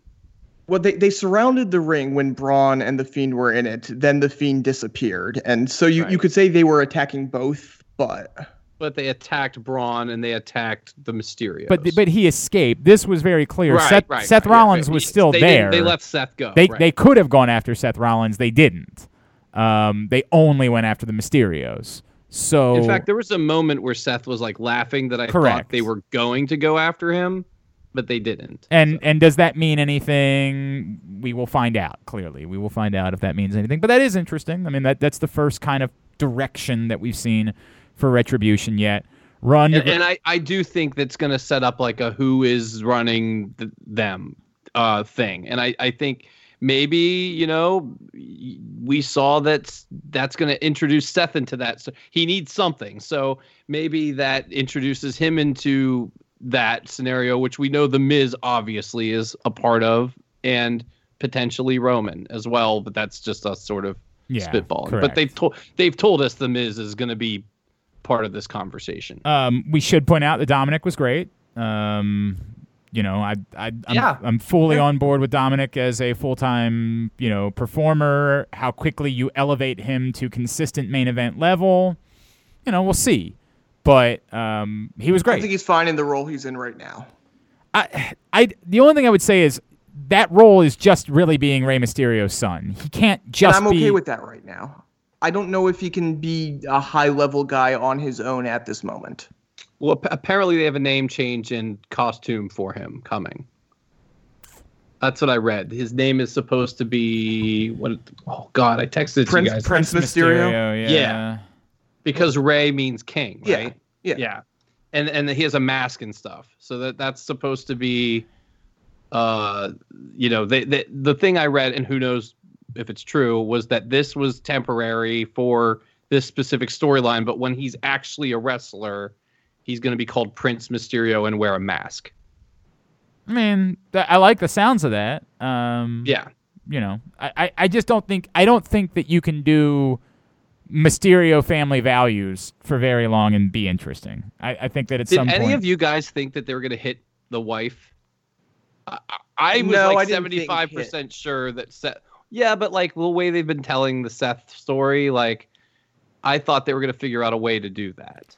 To have him hit. I didn't think that they would hit her. No. Do I think it's like if you're to do something? If you're extending this still, if you don't really have a purpose for Seth yet besides this, and so, like for example, it wouldn't stun me at all on Sunday night if we're talking about a tag match, right? Like it's Seth and Murphy against the Mysterios. Like I think it seems like something they could do pretty quickly, pretty easily, and it would be fine. Nobody would be mad about it. If they involved that somehow, would it stun me at this point? No, it wouldn't stun me at this point. Well, just the history of like they don't usually introduce those types of people unless they do something. Typically, whenever someone consistently starts showing up, there's some reason for that. By the way, like whoever the fuck the girl is from The Bachelor. What you should do with Dominic. If Dominic turns heel on Rey, then you can have him go off on his own. Right now. Well, I think but I'm not. I don't know what you. Can we talk about right now? I don't know what that is. Right? Like. Well, you said basically you were saying in the near future how quickly do you segment Dominic off? And I don't know if as a face you can segment Dominic off too quickly. Now as a heel, I think you could potentially. There's a place for that, by the way. 100%. Very, very good, and it's not on Raw or SmackDown. You mean there is you a mean man making who can facilitate this? Wait, say that again. Oh, what? Elgato del Fantasma. Yeah, that doesn't make sense to me. Well, and the other thing is you don't need another heel on NXT. Yeah, I don't like that at all. And you that don't like Dominic being part of that? No, that to me reeks of the problems we talk about, where you just take anyone who has any Latin connection and keep putting them together. No, but this is different because you could tell the story of the Lucha Libre and the respect of the mask and all that stuff. I don't hate it in theory. I just don't think that NXT can take on another heel. This is the thing. I think they believe Dominic's a star. It's a tough thing to talk about. Rey Mysterio has done something for them over the years where no matter what, there was always a segment of the population that Rey Mysterio was their absolute favorite wrestler, and they cared desperately about him. And we all like Rey Mysterio, right? Like everybody likes Rey Mysterio and thinks he's a great performer, an iconic figure. But there is a segment of the population that treats Rey Mysterio as if he is professional wrestling. There's a reason he was on SmackDown for all those years when it was on network TV. I think they would like for that to continue. That what they've been able to have with Rey Mysterio is a surefire, the Latin community always will treat this man as a superstar, as the biggest deal on the face of the planet. And I think that part of their thought process with Dominic Mysterio is, can we just cash 20 more years of checks out of that? Can we buy ourselves and that's why they want him to wear the mask and all that two stuff. more decades of having Rey Mysterio? And yes, he doesn't look like Rey Mysterio. He's not going to do, I understand he's not Rey Mysterio, and that's part of the difficulty of this, is that he can't do all the same things Rey Mysterio does. But at the end of the day, does that community just care so deeply about Rey Mysterio and the Mysterio name that they will be quick to embrace Rey Mysterio's son, Prince Mysterio, who's wearing a mask, doing all that stuff the same way? And if that's the case, I don't want to do anything with that crew. I don't know, and I don't know. I'm spitballing in a way, but I do know. Or he could be the foil. Why are you wearing that mask? I mean, that could be it, right? That could be it. They're about to shake up the rosters. I don't think they treat Dominic Mysterio like they treat other performers. I think Dominic Mysterio, in their mind, is extending the amazing success and benefits they've been able to get from Rey Mysterio over the years. And like you could say that's unfair to Dominic. But I think if you told him that he's going to get to have a career like his father for 20 years, he'd say, sign me the fuck up.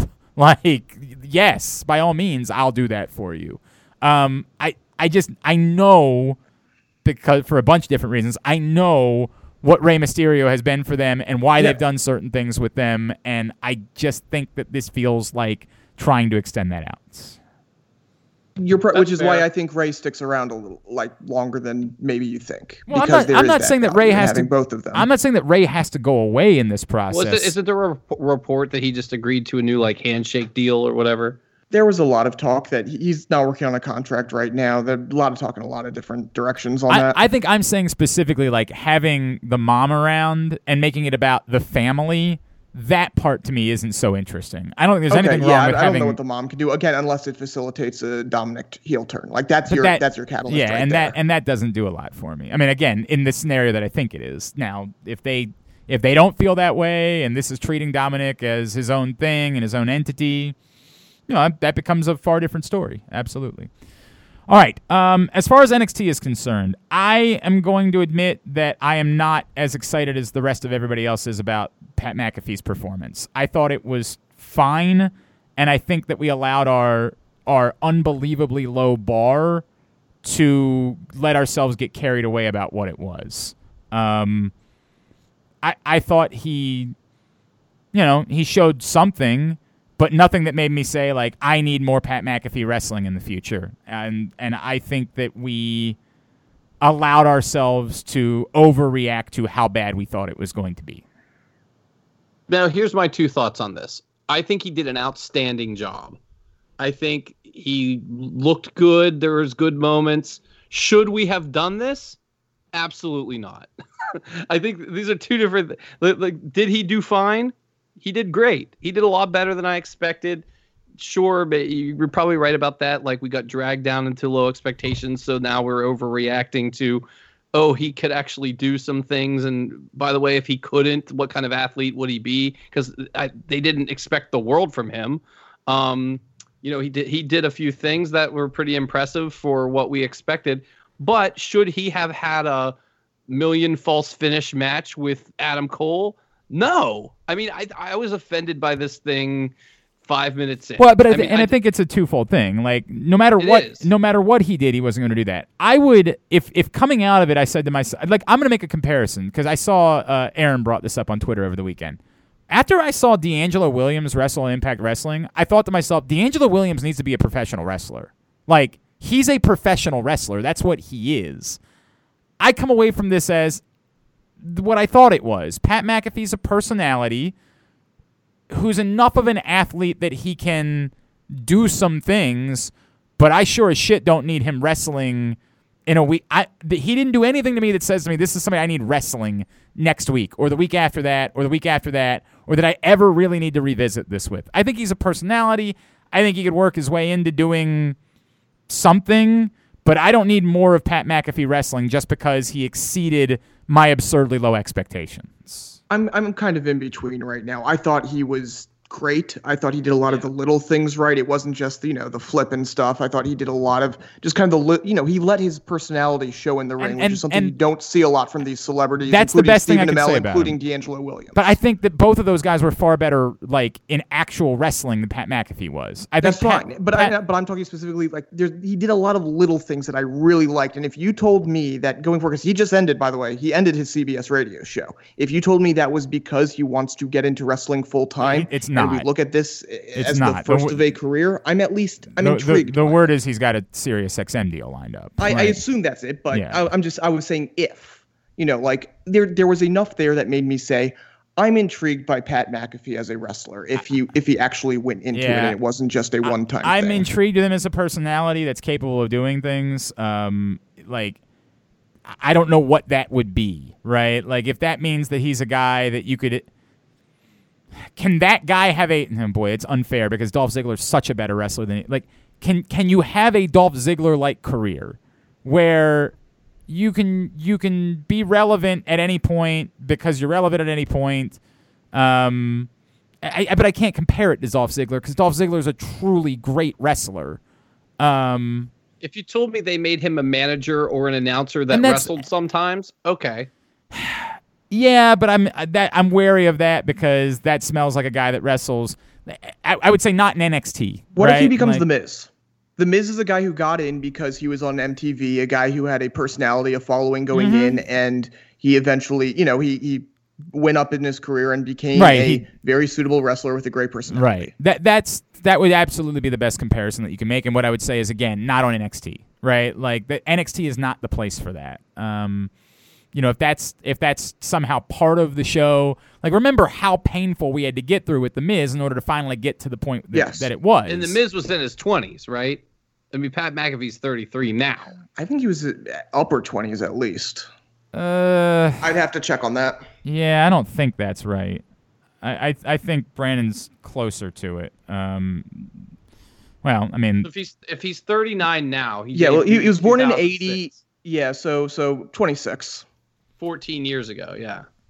I don't know what my patience level is for. Like, I get it. You look at The Miz and say, look how great it ended up being. That's true, but it had to be really bad for a really long time in order to get to that point. I think Pat McAfee. Here's what I'll say: Pat McAfee is better than The Miz was at that level. He's more of an athlete than The Miz was. He's more of an athlete. I think he's a better personality than Miz was. At least what he showed. I just don't know. I'll tell you this: the worst part of The Miz when he started was what he does best now, which is the talking, the looking comfortable. Yeah, he wasn't Pat comfortable McAfee's at all. past all right. of that. No, Exactly. you're right That's about what I'm trying that. to You're say. right about that. But again, I'm still trying to figure out what that is, right? Like, what is that moving forward? And to your point, if it's a manager, I mean, I don't really know the guy wants to part show. of a faction that like wrestles sometimes, but he's more like Xavier and is just kind of there a lot. Not that he should be, but I'm just saying, that's the way they treated him. If you told me that, okay. But like, if you told me he's like competing for the North American title at the next takeover, I don't want that. Well, I don't want anything on NXT. I don't want him anywhere near NXT moving forward. I'm just using it as an example. Even on the main roster, though, if you tell me he's like going for the Intercontinental title next week, like he's the leader of Retribution. Right, I agree. Those are mistakes. I would say no matter what it is, I'm far more inclined to listen to an argument for Pat McAfee away from NXT. Right, like that is part of the reason why this was so offensive to me and why I couldn't enjoy it still on Saturday night. Is this had no place on a takeover. I was much more bothered by who he was wrestling than the takeover part. But you needed that to get this. What? If it's not Adam Cole, he looks so much worse, and we're not talking about Pat McAfee. There's several people that could have given him that match. Dolph Ziggler could have given him that match. Tyler Breeze could have given him that match. I don't know that Tyler Breeze could. I love Tyler Breeze. He's a phenomenal wrestler. I don't know if Tyler Breeze gives him that match. Like, I think the people are Adam Cole and Johnny Gargano. But what did he do that impressed everybody? That's the flip off the top. Like, he could do that to anybody. Like that, and that's the problem that I had with praising it. Is like everybody's talking about him jumping on. Like, I can do that, not well, but I can do it. Everything else, yes. I mean, I was talking about the selling. I was talking about the little things. To me that impressed me more than the flip. Yeah, but he doesn't need Adam Cole to do any of that stuff. To sell for him, he does. He needs a guy who can do it that well. Sell, but that's not what you're praising. You're praising his selling. No, I'm praising everything about the match. I'm saying the match was that good because you had one of the 4 or 5 best wrestlers in the company going for him. But, like, put him against Gargano. Different. That's what I'm saying. Cole and Gargano. But what I'm saying is that's a much different situation. I don't like it. I don't like that one either. But I think like if you did this after Adam Cole was doing what Gargano has been doing for the past year, maybe I don't hate it as much. But when you have, it's literally the next thing he does after he loses the title that he's had for 2 years or whatever. Like, that's where it feels. I don't disagree that that's offensive too. Like, I don't disagree with that, but the Takeover thing will always be offensive to me. Like, you don't book this on Takeover, or that's what Takeover ends up becoming, which is no different than, like, you know, when AJ. This was just on TV. What have you felt? This is it NXT it's thing? It's definitely it's an NXT thing as a whole. It's worse that it's Takeover. Like, I would not have liked it on NXT in any, like, NXT is supposed to be your wrestling brand. Like, that's they frame it as it's correct. The best wrestling in the world. Like, that's your brand where you get wrestling is supposed to be NXT. So I'm going to be offended by it, like, no matter what, but it's more offensive that it was Takeover, which has set this standard for wrestling shows that Pat McAfee jumping off, doing a flip off, and I'm not. By the way, I'm kidding. I hope nobody thinks I'm actually suggesting I can do a flip. I can't, of course. But like, but what you're saying too is, like, because they put this on a Takeover, then they had the pressure to try to make this match into what it ended up being, and what this match should have been, if you're gonna do it, is a couple evasions, a couple of him impressing with a flip or whatever, and then a kick in the fucking mouth in a 1-2-3. That's what this match should have been. Yeah, Adam, I would agree that like part of it is Adam Cole shouldn't have ever struggled with Pat McAfee. No, 100% yeah, there. like that. And he didn't cheat, and that's the worst part of it. Like, if he would have hit him in the head with something, then I okay. He Right. did do a low blow at one point, but yeah, that was Okay, late. but- That was late in the match. Right, Yeah. right. Adam Cole is one of the best wrestlers on the face of the planet. He should never have struggled. I mean, really, in kayfabe, you could say Pat McAfee should be able to challenge most of the roster right now. I knew you were going to say that. Yeah. In kayfabe, Yeah. it's true. He went pretty close with Adam Cole. Yeah, that's troubling. All that's troubling. I don't disagree with that. All right. As far as the Keith Lee thing is concerned, to speak to what you're bringing up, I think we're overreacting to them changing his music and allowing that to impact the way that we feel about everything And else. his gear. Yeah, and his gear.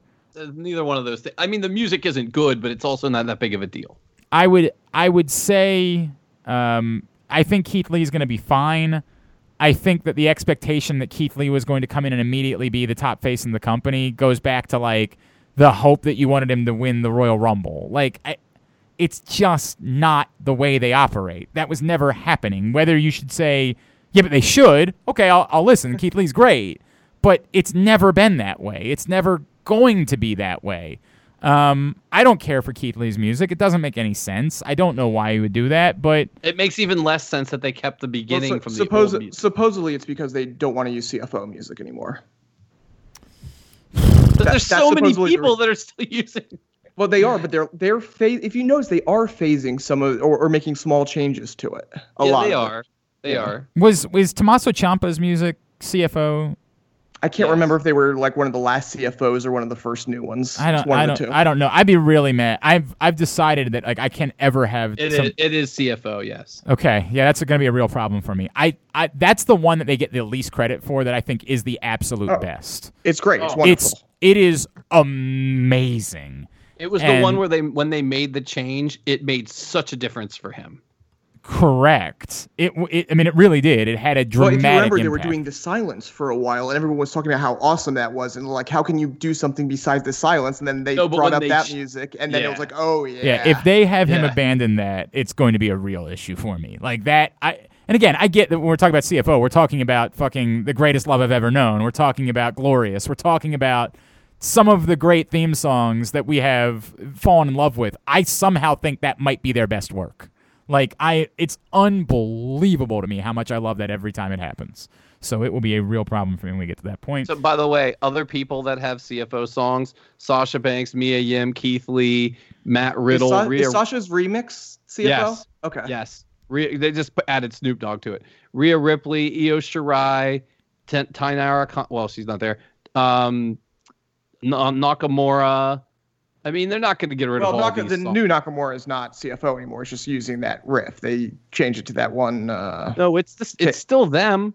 Well, it's the bass, They just but added vocals to it. Right, They're exactly. credited. If you look up on Spotify, CFO $, Right, it tags yeah. everything they're in. Yeah, they have to. No, that makes sense. Like you And have. Ruby Riot's music. for me, going back to Keith Lee though, for me it's less about, oh my God, how could you not beat Randy Orton?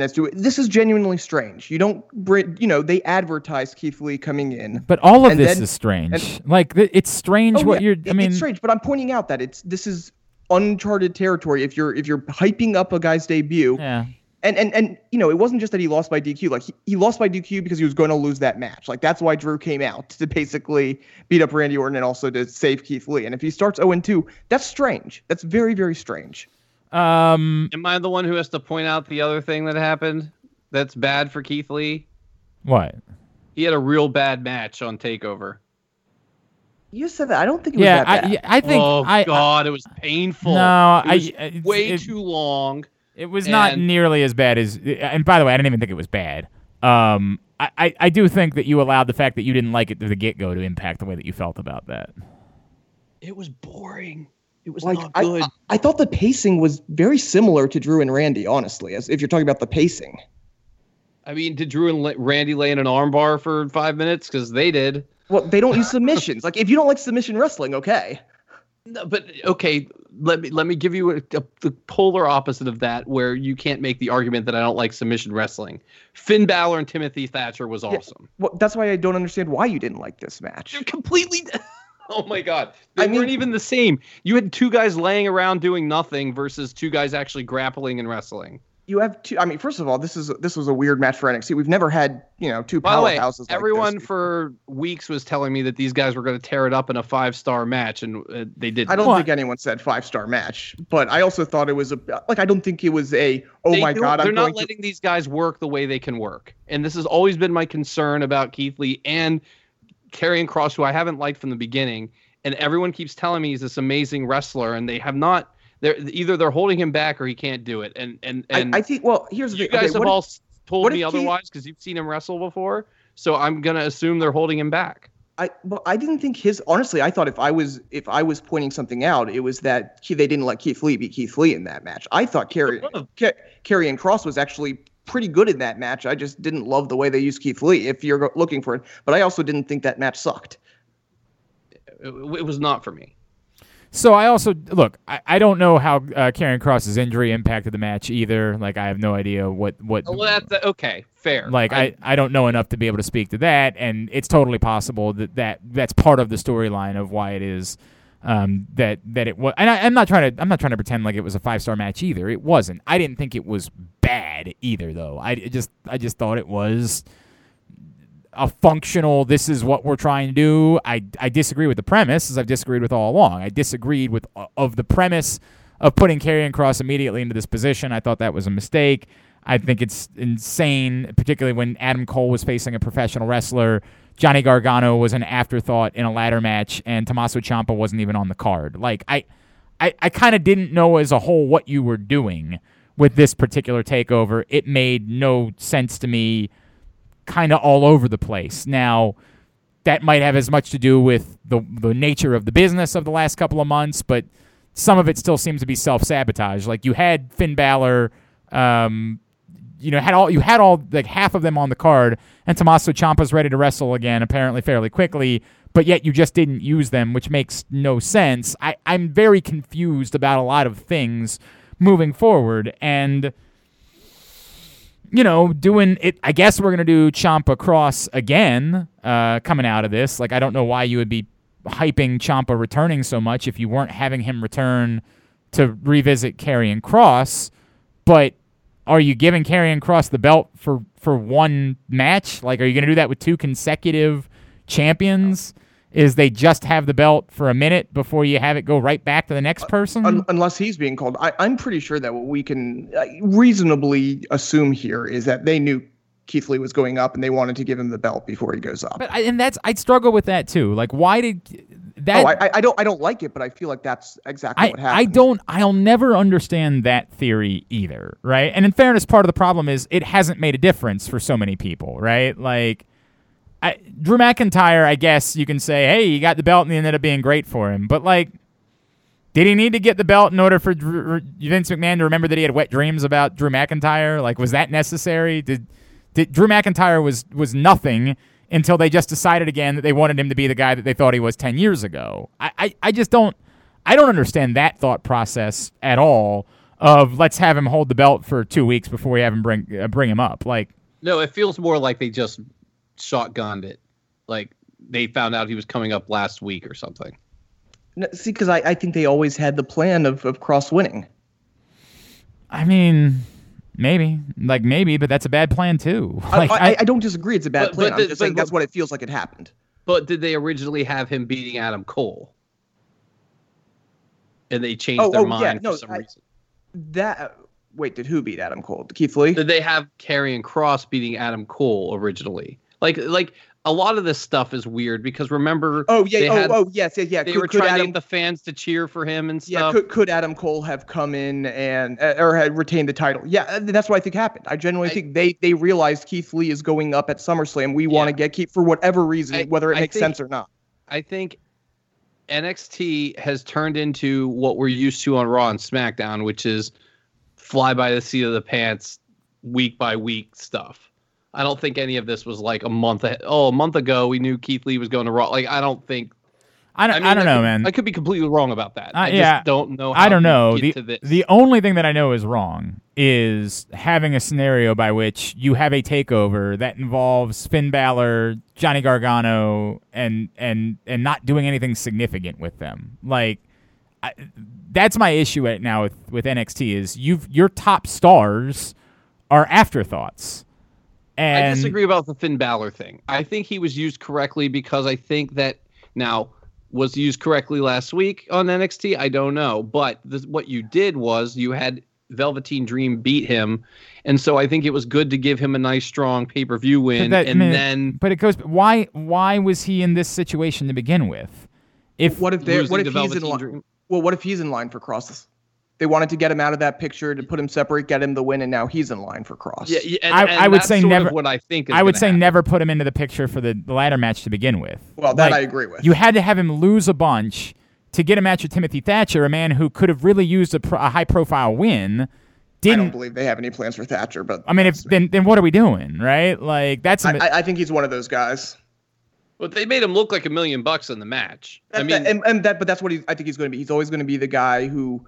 You can put in a high profile match because he looks like $1 million. It sounds like you think he's Chris Hero, which I mean, you could make the argument that he could be, Damian Priest's feud or whatever, because they clearly have shifted him to face now, to being a face now. I guess. Wait, who's a face? Damian Priest. I don't know about that. Guy riding around in rich cars and hot tubs with beautiful women. Because you want to be like that. I mean, but that makes Ric Flair a face. I mean, this is Damian Priest doing his best Ric Flair. It does come off very Ric Flair. There's no question about that. They had him acting very heelish for a bit, and he has shifted to be a little bit more cool.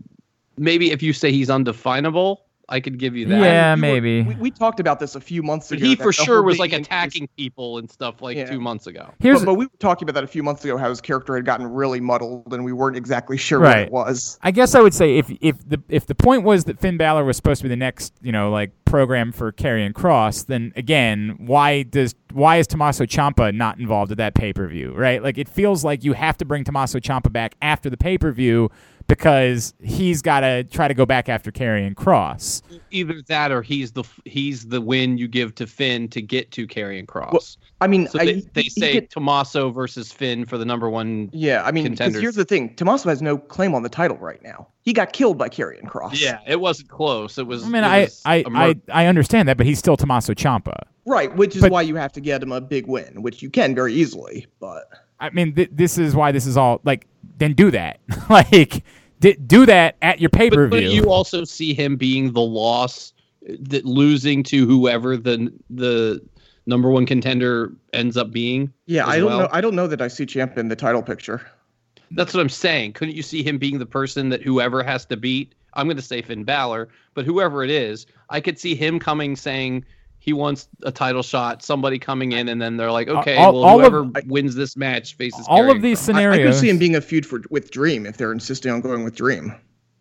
I mean, they're just pulling that kind of out of nowhere. Like, sure, I guess. Like, But I mean, pretty much anything they pull with Ciampa would be out of nowhere. Like he there's decisively one thing, lost to Cross. but, You're not going back to Gargano right away. You say that he decisively lost to Cross. Is he just supposed to say like that's cool? Like you put me out for a long time and I don't care about that? Like I have no interest in pursuing it. It wasn't anything cheating wise. It's not about whether or not it's cheating. If Tommaso Ciampa, the Ultimate Performer, got put out for months I'm not by saying someone, he can't ever mention it, but like I would think that it's a very real situation that he doesn't bring it up because that's insane. It's a decisive win. People move on from then losses. you didn't need to have him be out for some time. If somebody put you out for a long time, it's going to drive you that you want to get back at that person. I agree with that, but it's not necessarily immediate. I guess that could be the underlying thing. I want to get back to that level. Yeah, and then immediately segue to he comes out, says that Dream immediately comes out. Or I mean, whoever okay, that's fine. You already got your shot. But if that's the story, you're still not painting me why he wasn't on this pay-per-view. I don't know why he was gone in the first place. I mean, this is the issue. Like all this goes. My problem is you did a takeover where you either ignored or did nothing significant with your top stars, except for I guess Adam Cole. Right? Like, if you want to call that significant, but I don't.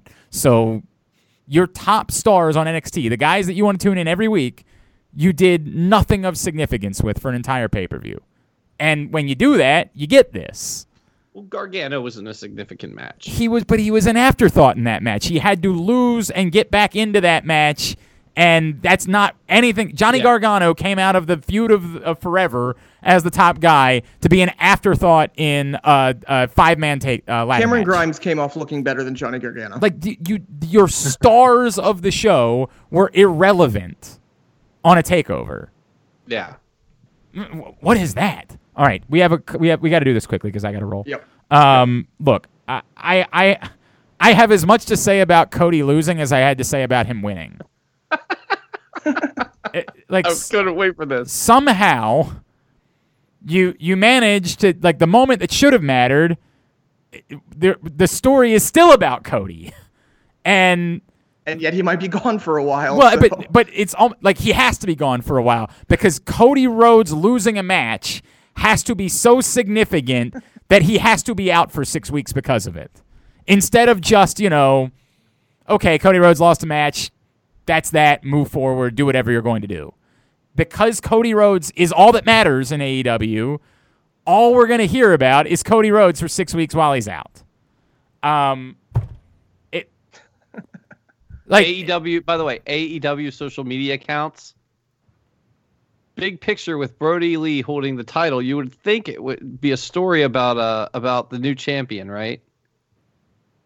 This Thursday, update on Cody Rhodes' condition. That is the text that goes with that picture. Because that's what AEW is Cody Rhodes. And the final shot you saw going off the air was not Brody Lee holding the belt. It was Cody Rhodes in a stretcher. Of course. I got nothing. I just...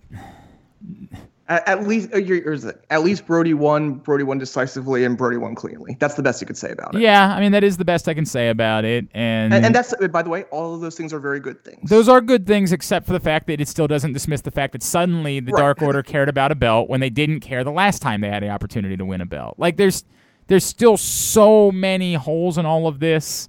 The Cody problem is still very existent.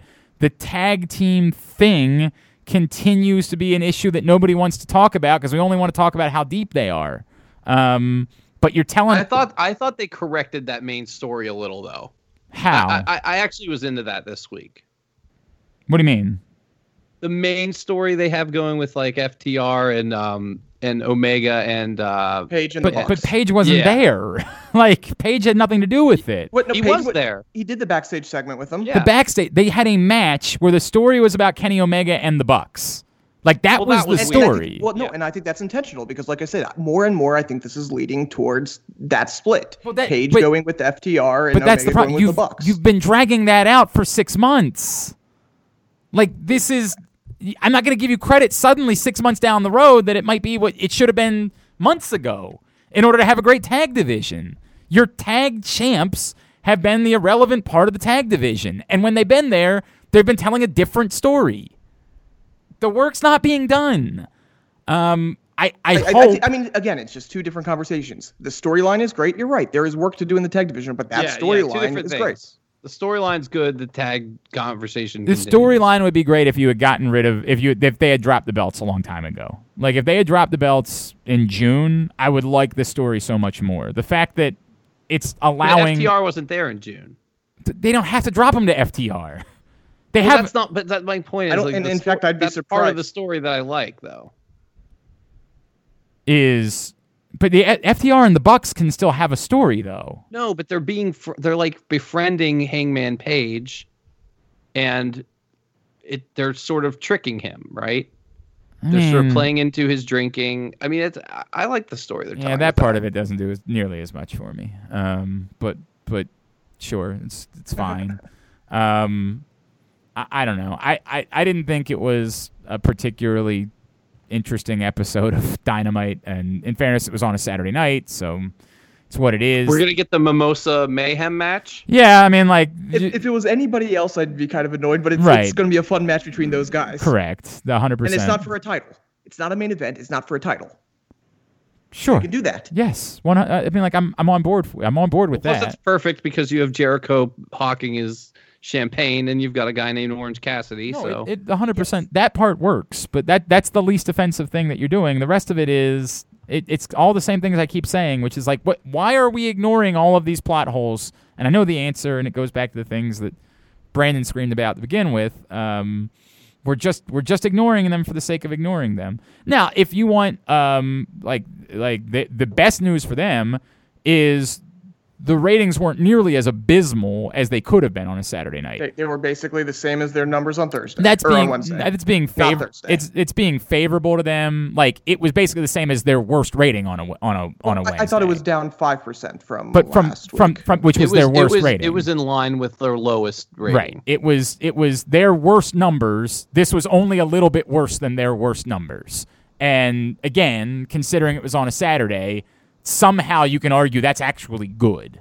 Like, that's actually a good thing that on a Saturday night, they still did something that was only a little bit worse than their worst ever Wednesday night. But it begs the question, what if you had done it on Thursday? Well, I mean, and we're going to get a far more direct answer about that this week, and I think it's an easy assumption to make that you know what's going to happen, and that's why. I mean, if they can do that number on Saturday, then hypothetically they should be getting close to 1 million on Thursday night. It should be absolutely should be a great number, and why they wouldn't have just done last week's show on Thursday is. Right. It will again. I think the theory that I have, there's only one way to explain it, other than just to say this was somehow about it being the same night as Takeover and wanting to be a pissing contest, which is bizarre. Yeah. All right. Anything else? No, I think we hit everything. Very good. Anybody want to plug anything? Oh, Aaron, you start your new gig right on Monday. Yep, starting on Monday, I will be, I think on Monday they're starting me as part of Follow the Money, which you can see. It's the morning show on VSiN. You can see it if you have Xfinity on the VSiN app. If you're listening up in Boston, it's on NESN. I believe it's on the MSG network, and then there's also a subscription and on Sirius XM 204. Very good. We wish you best of luck. I just hope you keep talking about buying a house out there. Just don't lose it in the first year, please. Like whatever you do, please don't lose it while you're out there around. Don't keep betting on Bailey every pay-per-view and. But we I presume that Aaron will be back with us next week, and nothing will change moving forward on our end. All right. For Aaron, for Brandon, for you want social media at the Aoster, at Brandon Linton, at Glenn Clark Radio, at AJ Francis 410. For Aaron, for Brandon, and for the main event. Vent. AJ Francis. I'm Glenn Clark. This has been Jobbing Out. Jobbing Out.